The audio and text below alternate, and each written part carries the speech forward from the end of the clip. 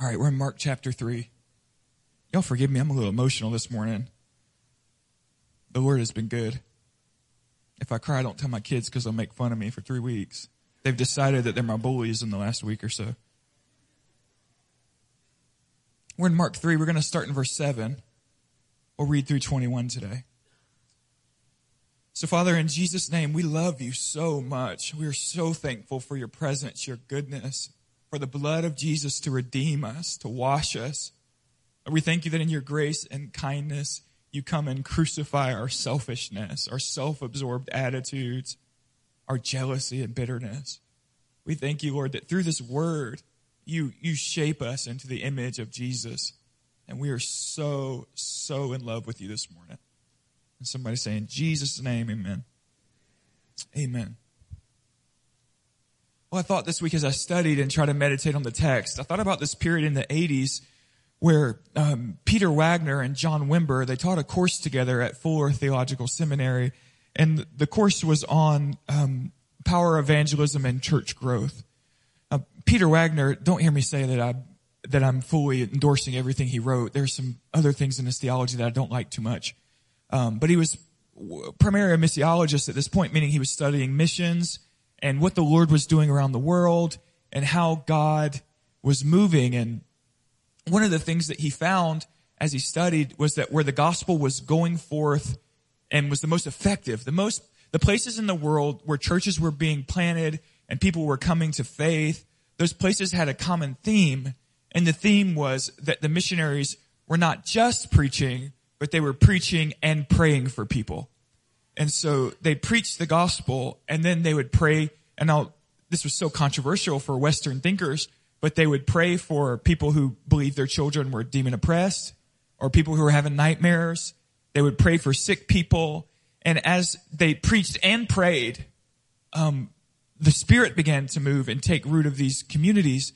Now, what they realized is that so many missionaries in the West, in America, were trained in seminaries, and their primary training was you need to intellectually be able to build the case for the gospel. Now, that is a part of preaching and a part of evangelism, to build the case for the gospel. But they had left out anything to do with praying for people and believing God to heal and believing God to deliver and really caring for the downtrodden. So they thought of themselves as arguers and not ministers to the heart and to the soul of people.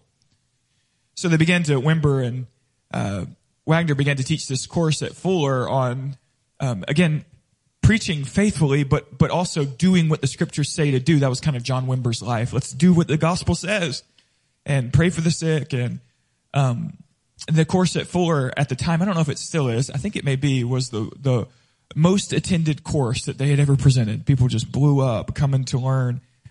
And what Wimber was really exhorting them concerning evangelism was, again, to do what Jesus did, to do what the apostles did, to do what Jesus commanded the 70 to do, and what the early church did. And in the last 100 years around the world, the church has grown faster than it's ever grown in history. More people have come to Jesus than ever. Ironically, in the United States and in the educated West, the church is declining at the fastest rate that it's ever declined. And you're kind of forced to ask the question, like, maybe the churches in the West are declining because we're turning everything into this kind of sharing of information. There's so much liberal theology in the United States, which doesn't even believe the scripture to be authoritative. It just becomes, the pastor becomes the interpreter of the world and encourages and shares. They preach on felt needs, the things that they think you need to hear. And we just kind of slowly disconnected ourselves from the basics of the gospel. So we think of ourselves as really smart, but disconnect ourselves from the gospel is really dumb. And our churches are being, the churches in Brazil, the churches in China, even the churches in places like Iran they're ding, ding, ding, ding, ding, climbing up as people are giving their hearts to Jesus. Now, forgive me because I may ramble a bit, but my thoughts are jumbled, but I'm trying to tie a single theme. I was talking to Zach and Shelby this weekend about when Haley and I first got married. Haley was told that there was a strong chance she would never be able to get pregnant. Now you can laugh at that now because we have 46 kids. So the doctor said, when you get married, the sooner you start trying to have kids, the better. And so I think I was 22, and Haley would tell you that she didn't even know if she wanted to have kids until the doctor said that. And then she went, oh no, we better start now. And so we were like 2 months into our marriage. Well, I'll tell you this, Haley was so scared. She would talk about it. I might not be able to have kids. And I would quote to her from the Psalms where the psalmist said that the righteous man's table would have vines with olives around it. And I was just saying, no, God's going to give us children. God's going to give us children. And I know many, even in the room, struggle with infertility. It's such a hard thing, a biblical thing to struggle with. And 2 months into our marriage, we were young and peppy. She got pregnant, and we told everybody we were so excited. God is going to give us kids. We were just thrilled. And we were tickled, man. And we went for an ultrasound one day, and I know many of you have been through this experience, but when you're 22, you're just dumb. You don't know. And we went to an ultrasound. I was on 10 until they couldn't find the heartbeat. And they were looking, and you could see the look on their face. They couldn't find the heartbeat. And then the doctor comes in to explain to us that the baby's not alive and that Haley's going to need a procedure to clean out because her body hadn't acknowledged that the baby wasn't alive and rejected the birth. And I was in shock. I was young. I never thought that miscarriage was an option. I know, again, many of us have experienced it. For some reason, we don't talk about it much. But so Haley had the procedure, and she got up from the bed the next day to go to the bathroom and just bleeding everywhere. And I'm cleaning up blood off the ground and was so incredibly broken and in despair. And I was thinking about this encounter, this moment in my life, which was weird. It's just a weird moment. Last night as I laid in bed, I couldn't sleep. Imagine that. And I started to think about all the time that Jesus stopped for parents. Because there's no pain, as far as I'm concerned, emotional pain, like the pain of a parent with a child when a child gets a bad diagnosis, or a child has a great illness, or a child passes. I don't know that there's another pain. You know what I'm saying? You could punch me in the face all day long. You punch my daughter, we are going to scrap. I'm going to teach you a thing or two. I'm like, I can't deal with my children in pain. And so I started to think about Jesus' ministry, and I'm saying all this to say that so many times we think about the signs and wonders and the power of Jesus as solely being an expression of his authority to testify to his deity. In other words, we're taught in the West that Jesus healed sick people to show that he was God. And I wanted to show you from the scripture that Jesus does do that, but Jesus also healed sick people because he knew the pain and the trauma and the suffering that they were walking in. And so just think with me quickly. There was a widow whose husband had passed as she had one son, and the pallbearers were carrying her dead son through the city. The scripture says Jesus' heart was tugged, and he walked over and put his hand on the young man and told him to get up. Jairus was a great Jewish man who led the synagogue, was righteous. The scripture says his daughter was 12 years old, and she got very sick. And Jairus comes to Jesus and begs, please come heal my daughter. And Jesus walks into the room after she's already passed, and Jesus says, she's just sleeping. And they all begin to laugh and mock him. Jesus tells that little girl to get up. There was an official whose son had passed, and the official says, Jesus, I'm a man under authority, and I have men under authority. Just say that he'd be healed, and I know he would. And Jesus says, what faith I see in this father who's desperate. The man went home, and his son was healed. There was a Gentile woman, a Syrophoenician woman, the scripture says, who came to Jesus with her daughter was demonically oppressed. She was filled with demons. And she comes to Jesus and she says, I know that you can heal my daughter. And Jesus says, I was sent to the house of Israel. And it's not right to feed Gentiles, to give to dogs. That was an insult to Gentiles. He's quoting kind of a common insult. Not right to give the dogs bread. And the woman said, oh, even dogs get to eat from the scraps of the table. And Jesus said, oh, woman, your faith has made her well. And that daughter was healed. There was a man who had a son with epilepsy. He called it epilepsy, and he was being thrown into fires. And the father comes to Jesus and says, oh, please heal my son. And he's got epilepsy. And Jesus actually doesn't call it epilepsy. He calls it a demon, and he casts it out. And the boy was healed. It was an evil, unclean spirit, the scripture says. And I just thought about all these times where Jesus is healing, and all of these expressions of authority do testify to his lordship, to his deity. But also they testify to his heart. The heart of God when a parent comes and says, my daughter's ate up with demons. And Jesus says, look, I'm not supposed to be doing Gentiles yet. That's later. And she says, oh, please let me eat the scraps of your healing ministry. And Jesus looks at a broken woman and says, your faith will heal you. We don't want to miss the heart of God. We don't want to miss the compassion and the empathy of Jesus for people. As we step into our text this morning, we're going to see that Jesus, the scripture says, is being crushed, literally crushed by the crowds. Crowds are flocking to him. It says that diseased people are crushing his body because they're all grabbing him to be healed. And as Jesus is being crushed by the crowds, we're going to see that he does not grow frustrated. I think there's good implication in the text that he grows tired. But he doesn't grow frustrated and say, quit, I'm just doing a few things to show that I'm God. But rather, he begins to establish apostles, as if to say, there are too many people that are sick and need healing, and not everybody can touch me. And so he begins to give his authority to 12 apostles so that they will carry forward the ministry that he initiates. And I want to show you today, I hope I can show you with good argumentation, that carrying forward that he gives to the apostles, although the apostles have a unique position, yes, we'll talk about that, was intended to also be imparted to the disciples. So not only do the apostles drive out demons, but the 70 are going to drive out, not just the 12, but the 70 are going to drive out demons. And do you remember the 70 come back to Jesus and they say, we've seen all these demons cast down. And Jesus says, I saw Satan fall like lightning. Don't rejoice that demons flee from you, but that your names are written in the book of life.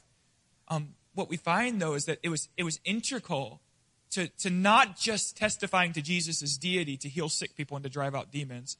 It was integral to his heart and to the gospel itself to heal sick people and to bring wholeness to people who were oppressed by evil spirits that were attempting to mar the image of God in their life.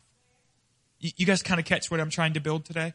I'll do my best to build it, but if you'll follow me, because again, I am a little not distracted. My mind's going in many directions. Because I'm so smart that there's too many thoughts happening at once. It's just what it is.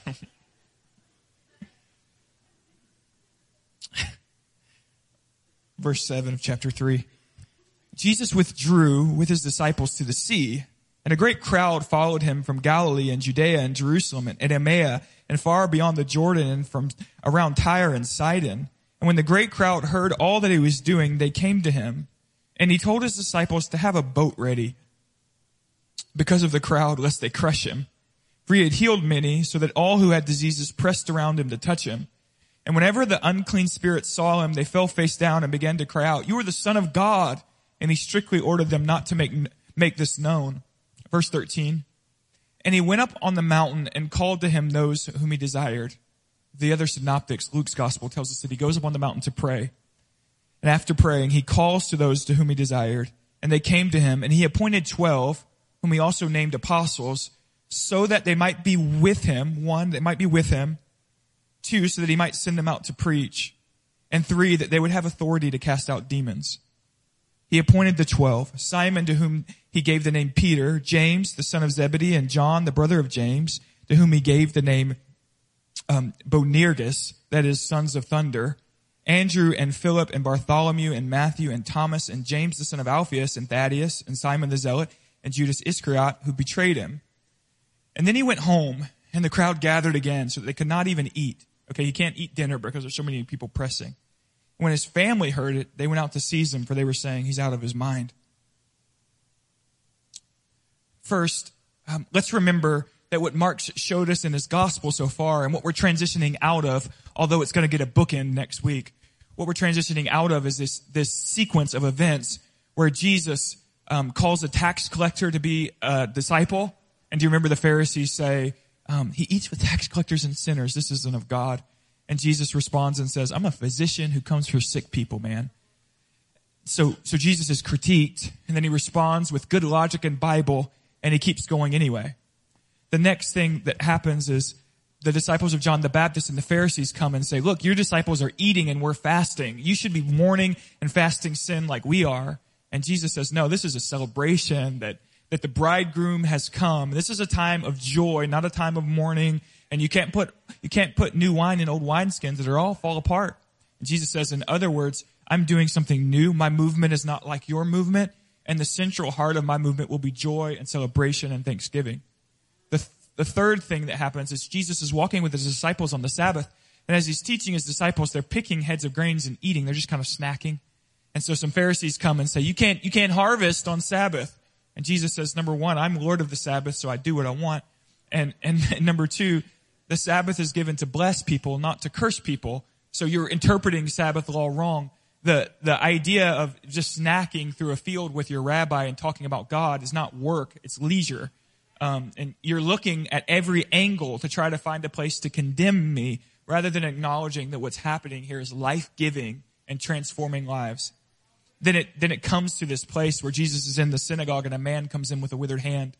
And he says to the crowd, they're all looking at him to see what he'll do. And he says to the crowd, is it lawful to heal or to destroy on the Sabbath? Nobody says anything. All the religious folks have something to say until Jesus confronts it, and then they shut up and watch. And Jesus says to the man, stretch out your hand and be healed.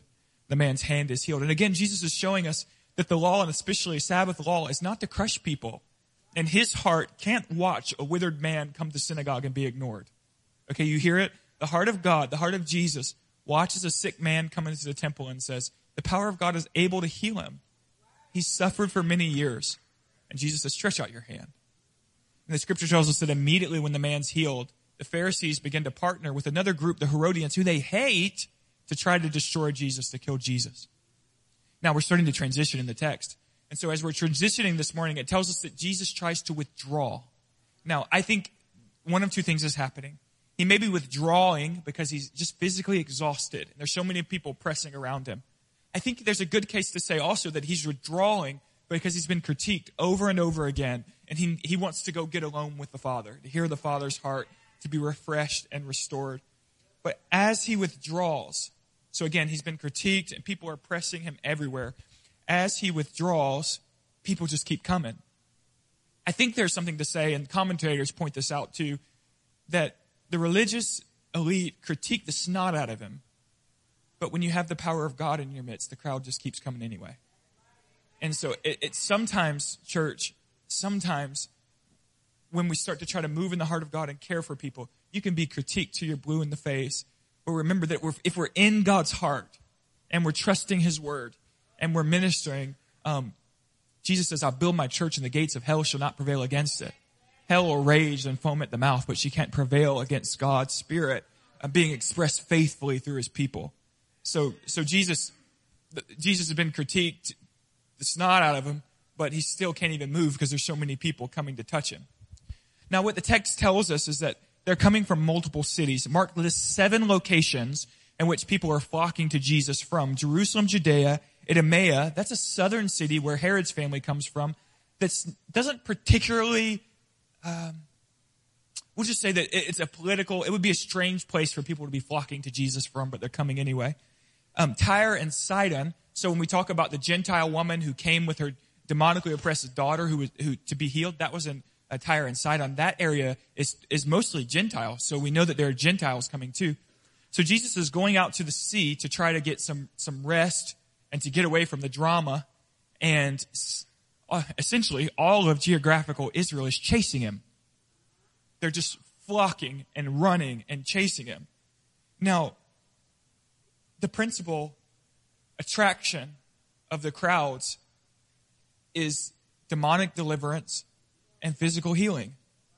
And so they're chasing Jesus because they're sick. We've got parents, again, with kids with chronic diseases, chasing Jesus because they're desperate for their kids to be healed. We've got parents with kids who have demons, can't sleep at night, are being thrown into fires. They're chasing Jesus because they're desperate for their kids to be healed. We've got many blind men chasing Jesus. We've got lepers chasing Jesus. Jesus is being pursued because of the power of God on his life to heal and to deliver and to bring wholeness. Verse 10 says he healed many, and all who were diseased, they pressed around him. Now in a chapter or so, Jesus will tell us that when you preach the gospel, you can preach to large crowds, and he gives us the parable of the sower, right? And some sort of good soil, some shallow soil. So we know just from Jesus' own life that not everyone who pursues him for a miraculous touch comes with a pure heart. they won't all receive the gospel. And or think of the lepers, right? 10 lepers come to Jesus. He heals all 10 of them, praise God. But only one comes back with a thankful heart. There are many who want to touch Jesus' power, but they don't want to bow their knee to his lordship. Now, that happens in every generation, and that's a shame. But even that event, that fact that people want to touch Jesus and don't want to submit to his power, doesn't make Jesus stop operating in power and stop healing. He just keeps pressing forward in his God-given ministry to bring healing to the broken and to those desperate. Now, from here, I want to sidestep for just a moment because I think it's important to try to digest something concerning the Gospels. We're reading the life of the Son of God, fully man. And so we don't want to read the life of Jesus as if everything Jesus does and hears is perfectly related to us, if that makes sense. Jesus is unique. He's uniquely the Son of God. Jesus is the only one who didn't sin. Okay, and so there's a distinction there. We want to ask the question, how much of Jesus' life and ministry is intended to flow through the church? Are there some instances, for instance, Jesus' glorification? Do you remember he goes on the mountain and he's transfigured, right? Into all of his glory, and Moses and Elijah come and talk with him. I think you could pray until you're dead and you're not going to transfigure into deity. Okay? I think that's something unique to Jesus. It's not intended to be fleshed out into all of the church. But related to these issues, to preaching, to healing, to deliverance, we want to ask the question, how much did Jesus intend for his 12 apostles to carry forward? And then we want to ask the question, was that unique to the apostles, or did he intend for us to also carry forward? Because if what we find in the text is that Jesus' heart for the church was that the church would carry the authority of his name to continue to heal the sick and cast out demons, we might want to be obedient to it. You guys kind of following my train of thought? So let me just show you a few things, and I'll try not to take too much time. One, are Jesus' miracles intended to be a sign of his deity, to his messianic role? The plain answer is yes. Deuteronomy chapter 34, verse 10 through 12, this was a text that rabbinic teachers looked to describe what the Messiah would be like. And the text says, there had not arisen a prophet since in Israel like Moses, who the Lord knew face to face. So Israel was looking for one day a prophet who would know God face to face in perfect intimacy, which Jesus obviously fulfills. None like him for all of the signs and the wonders that the Lord sent him to do in the land of Egypt, to Pharaoh and to all his servants. So Messiah would, two attributes here. He would know God face to face in perfect intimacy, and Messiah would perform great signs and wonders. And so, like John the Baptist, for instance, was a great prophet, but he wasn't marked by signs and wonders. The Messiah would have to have signs and wonders being expressed in his life to be considered Messiah. And so, yes, the signs and wonders do testify to his deity. John recorded at the end of his gospel, he said, I wrote you these 7 signs so that you might believe, in John 20, verse 30 through 31. So John says, look at all the miracles that Jesus did. Man, how could he not be God? So there's an apologetic or an argumentation which says he was raised from the dead. He's God. And that's a perfectly biblical idea, that Jesus is doing miracles to show his deity. So the answer to the question, does Jesus do signs and wonders to show that he's God, is obviously yes. But his expression of miraculous power is not limited exclusively to the idea of authenticating his own ministry.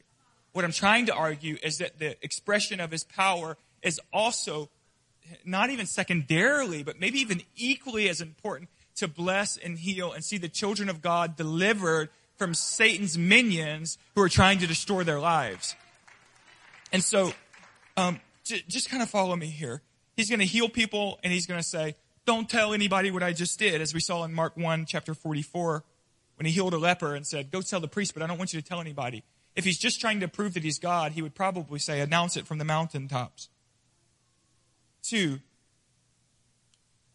we see Jesus, lepers coming to Jesus already saying, you can make me clean. And the scripture says Jesus was moved with pity. That means the heart of God broke. The heart of Jesus sees his own creation tormented by disease. And moved with compassion and pity, he stretches out his hand to heal. So it's clear from these 2 simple points that the healing ministry of Jesus is not limited exclusively to only authenticating his ministry. Furthermore, we see many other people performing signs and wonders. Obviously the 12, but we also see people like Stephen. Stephen in Acts 6:8, who was a deacon. He was not an apostle. The scripture says he was full of grace and power and did great signs and wonders among the people. So Stephen's doing signs and wonders, and he's honored for it in the scripture. Therefore, it can't just be done by Jesus to authenticate his own ministry. I would argue that Stephen's signs and wonders authenticate the ministry of Jesus because he's expressing and carrying forth ministry in Jesus' name. Again, we mentioned before, but Jesus says to the 70, I want you to go cast out demons. And they come back and say, we cast out so many demons, man. And Jesus says, I know you did, but you should be even more glad that you're forgiven and saved. And think of this encounter. The disciples come to Jesus and said, we met a man who was casting out demons in your name, and we told him to stop. And Jesus says, don't stop him. Anyone who casts out demons in my name cannot come later and spit on me, essentially. So we have people not even necessarily in the crowd of the disciples doing things in Jesus' name. And Jesus says, don't stop it. Let it roll on. The greatest theologian himself, the Apostle Paul, says he came to the saints not with logic, not with great argumentation, or at least he comes with logic, but he doesn't come with eloquence. But he comes with the power of God, so that your faith might not rest in the wisdom of men, but in the power of God. And so Paul teaches us that as he plants churches, he comes and prays for the power of God to be manifested. Now, I'm running out of time, but let me say this. There's sometimes an argumentation that goes, the 12 apostles were unique. And so Jesus imparted in our text today, I'll give it to you quick. He called the apostles to a mountain. Now this feels Moses-like. The commentators want you to see that. The scripture wants you to see that. This feels like Moses calling Israel to receive the law. He's been praying on the mountain. He calls, and the text literally reads, he makes them apostles. It reads more naturally in the English to say he called them apostles or appointed them apostles. But the Greek says he made them apostles, and it reflects the Hebrew language of Genesis 1 of creating. And so the idea is not just that he said, I'm now going to call you apostles, but that he imparted to them a power, an authority that transformed their lives, and they became something different. And he obviously chose 12 to reflect the 12 fathers of Israel, the 12 tribes of Israel. So there's new creation, image, and language that's happening here. And then he tells the apostles, I give you the authority of my name to preach and to drive out demons. To preach and to drive out demons. So some will argue that those things were limited to the 12.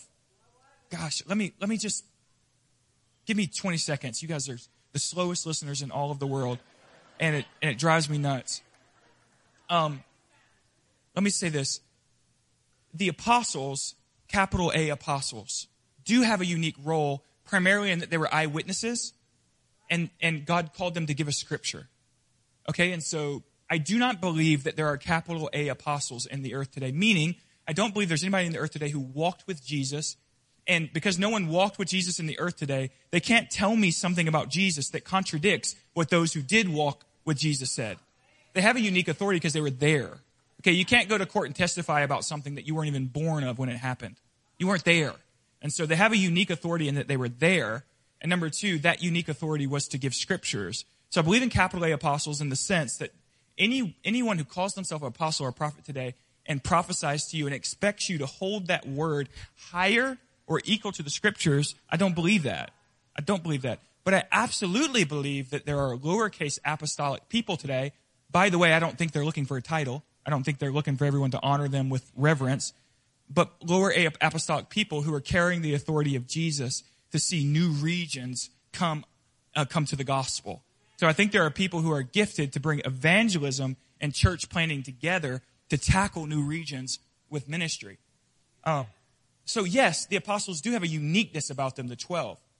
But nowhere in the scriptures are we told that they were the only ones who were to carry forth the heart of Jesus in his ministry to heal the sick and drive out demons. But rather in the scriptures, what we see is that as they carried forth the heart of God to drive out demons and heal, they also seemed to pass that along to their disciples and the people they were raising up. So it wasn't just the apostles who healed people, but Stephen healed people who was a deacon. It wasn't just the apostles who prophesied, but the sons of Philip, or the daughters of Philip, prophesied. And so it seems that the apostles did have a unique role, but they intended that you also, the church also, carry forth the heart of Jesus to love people well and to believe God's power to bring them to wholeness as we present the gospel of Jesus Christ. Now, I'll start to wind down. Worship team, come for me, because I think I can wrap this together by saying this. I think particularly in the 50s with healing evangelists and like TV became really popular and people started, healing evangelists. And I'm not necessarily throwing stones. I'm just drawing an observation. They'd bring a sick person on stage and then they'd kind of pray and make them get up and walk. And I think sometimes they were legitimately healed, but it's obvious that sometimes they weren't. And they were just people became a prop. And what the church has done wrong, from my perspective, is Jesus wants us to heal and to pray for sick out of pure compassion and love for people. Not to use someone who's broken as a prop to display how great and spiritual I am. What I hope and what I think God's going to do in this hour is that the moving of the Spirit for those who believe and try to step into praying for people who are demonically oppressed, praying for the sick, it's going to be intricately tied to the gospel again. The greatest mistake the church has made is, I know of many groups who go out on the streets and pray for the sick, and sometimes they see healing, but they never share the gospel. They disconnect healing from talking about Jesus' blood and salvation and redemption. But when we bring them back together, what we're saying ultimately is, God loves you so much. He paid for your biggest problem, which is your sin. He's going to forgive you and adopt you as a son and daughter. God loves you so much. We're going to pray and believe God to cast this demon out of your life. God loves you so much. We're going to pray and believe God to heal your sick and frail body. And what we find there, again, is that the Apostle Paul says, you can pray with the tongues of angels. You can throw yourself in fire. But if you don't have love, it's all for naught. And what the charismatic Pentecostal church needs to do, those who believe in the power of the Spirit, is we need to tie it back to the love and compassion of Jesus, which says, I'm not trying to use sick people as a prop to make everyone realize how spiritual I am, but my sole hope is to express the good heart of Jesus, where he's moved with pity when the scripture says he stands at Lazarus' tomb and he weeps.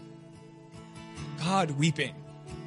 And I think we need to recover the weeping Jesus in the church and not operate with this mindset that everything's about authenticating.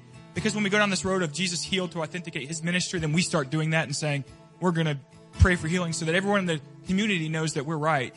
And who cares if the community knows that we're right? Of course we're right. I'm kidding.